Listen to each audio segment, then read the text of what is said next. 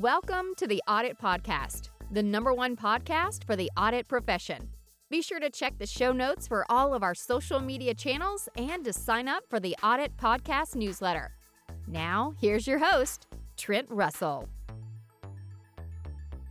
This episode is brought to you by Green Skies Analytics, an audit analytics service provider that works with internal audit departments that have data analysts and are still frustrated with trying to make analytics actually work, aren't getting the expected ROI, who can't break through the communication barrier between the analysts and the audit team, and those that need experienced direction for an audit analytics strategy and process. Those that feel like they've wasted time and money on trainings, aren't getting the value they want, not prioritizing the highest risk areas for the organizations, or have projects that seemingly never get completed. Do you deal with any of that? If you do, go to the show notes of this episode and click the Green Skies Analytics link, or go to greenskiesanalytics.com to schedule a call and understand how Green Skies Analytics makes analytics actually work for internal audit. Hello, everybody, and welcome to the Audit Podcast. Today we have Todd Freeman, who is the Chief Audit Executive at Vulcan Materials, on the show. For the first time in the Audit Podcast history, we did this interview in person, and we tried to grab as many camera angles as possible and make it actually look good. And so, with that said, again, for a first, we are going to publish the full interview in a video form on YouTube. So check that link out in the show notes. A couple of years ago, Todd told me this audit story that blew my mind. And I said, awesome. I wish we could have recorded that. I said, is it okay if you retell that story later and we actually record it? And so he said, yep, that's great and wonderful. So let's do it. So that's the kind of the foundation of this episode. And in talking to Todd throughout the years, he recommended a book called The Politics of Internal Auditing, which hits on this story that Todd's going to tell. And so there's a link in the show notes to that. If you are a current CAE or an aspiring CAE, highly recommend it. I think if there is a book to recommend for those folks, as far as everything that I've read, that would likely be it. So highly recommend checking that out. We just recorded a couple hours ago Jennifer John's episode. She's one of the Beacon Award winners from 2022, and she mentioned that book also. So a bit serendipitous, maybe, that she mentioned it the day that we're doing the recording here. So highly recommend that book. Also tune in for Jennifer John's episode in a few weeks. Some other things that we hit on that are relative to the politics of internal auditing is the criteria that Todd uses to stand his ground, or like his line in the sand. What are you absolutely not going to budge on as a CAE? How we can differentiate between political pressure and a simple disagreement amongst our stakeholders. Examples of that from his career. And given that political pressure does exist, what lessons can CAEs and others learn to more effectively manage and mitigate that pressure from the jump? And then along those lines, we asked Todd, have you ever had to break out the charter? The internal audit charter. Why not? What scenarios? Things along those lines. I know that's, we never really want to bring the hammer, but sometimes it's necessary. So we wanted to get his perspective on that. All right, here we go. All right. So this, it basically started 2 years ago. I was sitting in your office and you were telling me some story about being called in on a Sunday afternoon. I think you're on the way to church and somebody from the C-suite called you and said, hey, come to the office now. We have to talk about this. I'm butchering the story. Yeah. Anyway, at the time, and probably even still today, one of the most interesting, if there ever was an interesting audit story, I think that was it. And so I knew then, I was like, all right, we got to have Todd on and he's got to tell this story, and significantly better than I just summarized it, I hope. But with that said, just tell the audience that story to the extent you can. Sure. So it was actually on a Saturday night close. when I got the phone call. Yeah. To be in the office on Sunday morning. So Sunday morning, I go 10 minutes late on purpose. The call had come from the CFO, by the way. So it's one of those calls you want to say, yes, I'll be there. Interesting. It's on a Sunday morning. You want me to be there. So I show up. I arrive into the conference room. I have to walk to the far side of the room to get to a chair. And I sit down.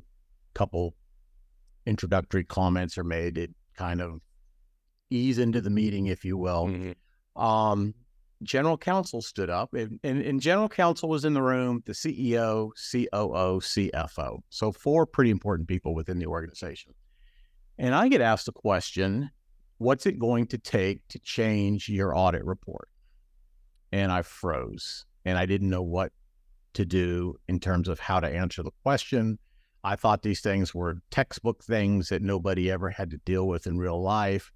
I had been a director of internal audit for almost 2 years at that point, and it just hit me suddenly. And I said, facts. And the meeting abruptly ended. I was asked to leave the room.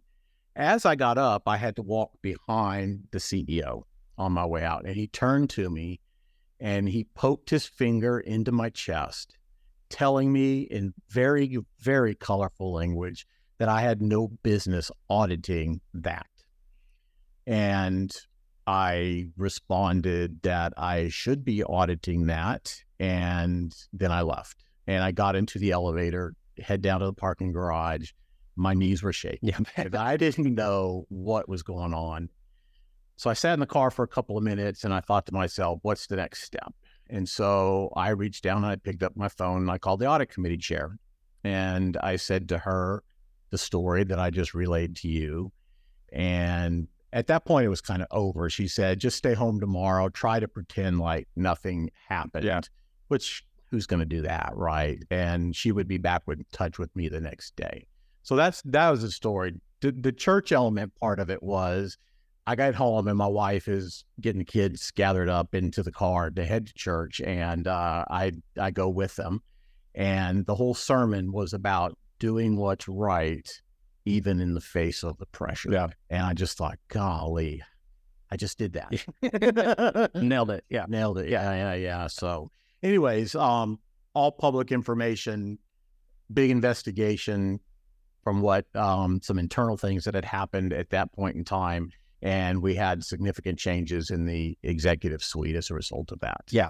So then there was the book, and I'll link it in the show notes. And since we are in front of each other right now for the first time ever, and I can't just pause this and pull up the name of the book in front of me like I normally would, there's some book, something to the effect of The Politics of Internal Audit or something like that. That's right. And so you had told me about that, I don't know, a few months ago. And I went, I don't even know what that could mean. And so I picked it up and read it. And as I was going through it, that scenario that you talked about happens, I think, according to the book, and I'll address this in the show notes on the intro, but it's like 60% of audit leaders have dealt with the same thing to some degree of, hey, you can't audit this thing, don't do it, or change the audit finding, not just we disagree with it kind of thing, let's go on the same page, but you cannot report that kind of thing. And I didn't realize that it was that common. And I think a lot of people go, yeah, I want to be a chief audit executive. That seems sweet. Like, it seems like you just kind of roll in and then you go to a bunch of meetings and then you get a fatter paycheck than everybody else. And I went, yeah, that's heavy.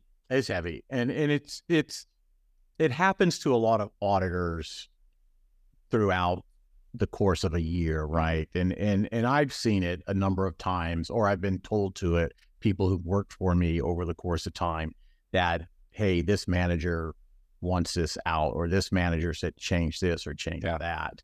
And I always go back to the same thing, where the facts, and leave it at that. Yeah. And I think that's in the book as well. They talk about like 100%, you have to have the facts. And I think what's important there for the listeners as a takeaway is, if you are the staff or the senior or maybe even the manager, depending on your audit department makeup, the facts are what, like, you're the one that's likely providing the facts. And so it's like unlikely I would have thought that you would have been in the details doing the actual testing or anything to where, hey, I've tested this sample, I know these are the facts. You had to rely on the staff and the seniors to do that. And so all I had to say, even if you're the staff or the senior, like, what you're doing is important, especially in those situations. Well, and there's another aspect to it, I think, too, and that is the way your team looks at you. Are you going to cave? Are you going to stand up for what's right? What? And then that's going to drive how they're going to respond to things, right? So there is that leadership aspect that I think is pretty important to it as well. Super important. All right. So that is they asked you, it sounds like, not to audit a specific area of the business. Is that right? No, we had audited Okay. it, and they wanted us not to report it. Got it. Okay. So what is what I would call, or even what the book calls, your stand your ground, or what I call line in the sand? Like, where do you draw that in terms of 100% I can't budge on this versus, yeah, let's work together and not tweak might be the wrong word, but come to an understanding more or less. Yeah, so it's always good to know, and I think in any presentations I've ever done where I've had to talk about career progressions with internal audit, if you're going to take on a chief audit executive role, you need to be prepared to walk away. Mm-hmm. The thing we were at last week is have a walk away fund, right? Like walk away, be prepared to be fired, whatever it might be. You just need to be prepared. And so I think the stand the ground is a couple of different aspects. First of all, there is what's the law, and if there's anything against the law, you stand on the ground, right?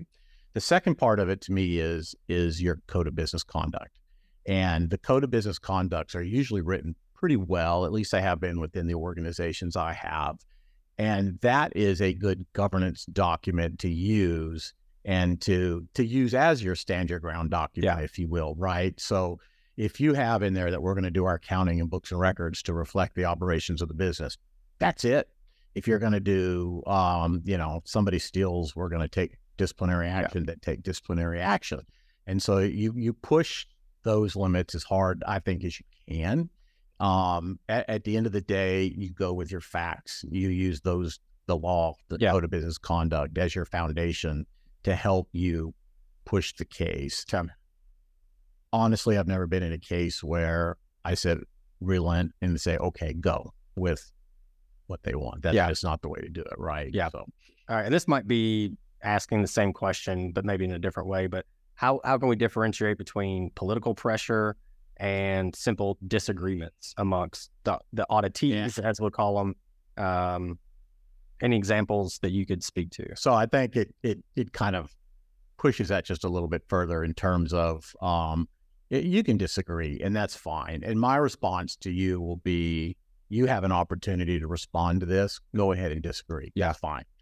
What was the other part of it? The disagree, but political pressure. Yeah. The political pressure of it is when you're going to stand your ground, you've got right on your side, and they want you to change something because it might reflect poorly in another area, right? And that is where I think the political pressures come in, because there's a narrative that somebody wants to be told, and this might stop that narrative or change the story a little bit. Is there any advice you could give to mitigate against that political pressure almost from the jump? Until you can control other people, I don't think you can really control that. And sometimes there's narratives you don't know about, right? And all of a sudden you're doing an audit and boom, there's that pressure. So it's hard without having that control of other people, but it's something that you have to know at some point is going to be there. Yeah. Have you had to break out the charter before? I have. Okay. And it's probably not as an exciting story as some of the other things, but we were having difficulties with an audit client one time, and it just got to the point where, I said, let's bring out the charter. We brought out the charter, but it turned into an educational situation where you got to explain what internal audit is, what's its role within the organization, how does it fit within the governance structure, particularly with the audit committee and the relationship you have with that. So it actually kind of turned things around for the better for us. But I think it was because it was an educational opportunity. Yeah. We don't just report to CFO or CEO or anything. We actually have a bigger role within the organization. Yeah. And I've been part of audit kickoffs, I'll say, where the director, audit in charge, whoever would always bring it up at the beginning to be per our charter, we can do this, this, and this, and this, or whatever, and lay the groundwork there. And I thought that was a pretty interesting way to do it. And I think it can be good if it's not with the intent of, or you don't get the feeling as again, I'll call it auditee of, oh my God, we have to do everything they say. We can't push it. There should be some disagreement, because I've also seen the other side where I've heard this, where the CEO, will say, said, hey, anything that's an audit finding, management, you have to do it. And I went, I don't really agree with that either. I mean, there should be, we have findings, we'll call them, and managers go, we agree or disagree or whatever it is. But I thought that take was interesting. What do you think about that take of, hey, do everything that audit says to do? I don't know that I like it. Yeah. Because I tell my teams all the time, if you're auditing me, you're going to prove it beyond the shadow of a doubt. And I'm going to ask you to prove it. And I'm going to be the hardest client you've ever had. So make sure you've got your ducks in a row when you bring it. And then if we can persuade you through whatever dynamics we can do that through, then let's do that. But if it's, sometimes things are simple, sometimes they're more difficult, and you've just got to have that art of persuasion behind you, using facts, using the real life situation that you've found, and then take it from there. Art of persuasion, you mentioned that. What is, and I already know the answer, so that's why I'm asking it the way I'm asking it, because we've talked about it before. The number one attribute that a CAE should have. It's all relationships, right? Yeah. I mean, and I think it's funny because I've been thinking about this lately, actually, since your podcast with the Netflix guy. Oh, yeah. And talking about relationships and how that plays into your understanding of the culture of the organization you're in, right? And I've been able to leverage relationships, because you have good relationships, to help us with audits. Instead of having to throw out the audit charter, I can leverage a relationship I can explain. It's easier for me to explain why we're doing a particular audit sometimes to the people you have a relationship with, and they get it. They can make the connections. Just audit never did that before, so why are you doing it now? Well, let me explain it to you. So I think those relationships are key to that, and really help drive the success of audits. What do you like tactically? Because it's everybody, I think, hopefully, especially if you listen to the show, we preach relationships all the time. What do you do to actually build those, especially for if you're in a 100% remote and there's not the elevator conversation or whatever? Like, what do you do? Do you have a cadence with various stakeholders, or what does that look like? Yeah. So I actually started this job in the middle of COVID, right? So it was just getting to know people, get on their calendars, which I found pretty easy to do. And they were very helpful, very welcoming to get into that. Since we've been back in the office, it is a regular cadence, and there are certain groups of people, and I'll call it the C-suite people, that I want to make sure I meet with once a quarter. There are certain people, call them the direct reports to the C-suite, who I want to meet with once a month. Doesn't happen all the time, but that's the goal, right? And I find lunch is a good opportunity to do that, because people like to eat. So, and getting away from the office, it kind of helps to open up the conversation a little bit better. But it's time. It's like any relationship. It just takes time, and it takes good communication. In audit in particular, because people might be hesitant to welcome you in, it's a lot of what do we do? Why do we do it? That kind of conversation. So it works out pretty well. And then once in a while, one of them will say, hey, Todd, it would be helpful if you could go do this. We immediately attack it.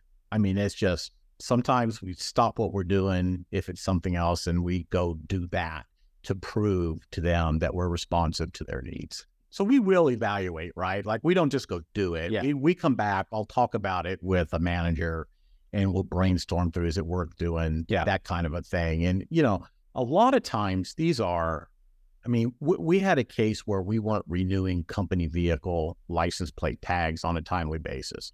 We had one of our top op guys in a work truck that got pulled over by the highway patrol because they had an expired license.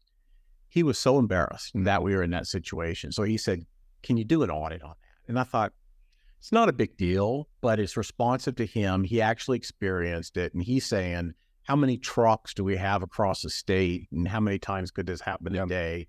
And so it was an easy thing to do. And quite honestly, it was an easy fix to it. So it was an easy thing to do. All right. So I think one reason I wanted to have you on, obviously, to share the story. And then also because I do think and I don't think I know, because I was that staff senior, whatever, that would sit there and go, man, the CAE has it so easy. They don't do anything. They just go to meetings. I had no idea what you actually deal with. So I really appreciate that.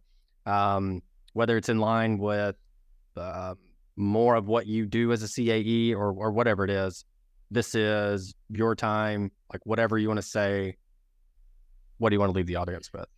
It goes back to relationships, and probably the last thing you want to hear, but everything we do is keyed on that. I think success is based on that. New things, new trials, new money even can be part of that. And it's having that relationship, because a lot of times it's all about, hey, I want to run this idea by you. Hey, we're thinking about doing this. I want to do that. If we do this, this is what it means.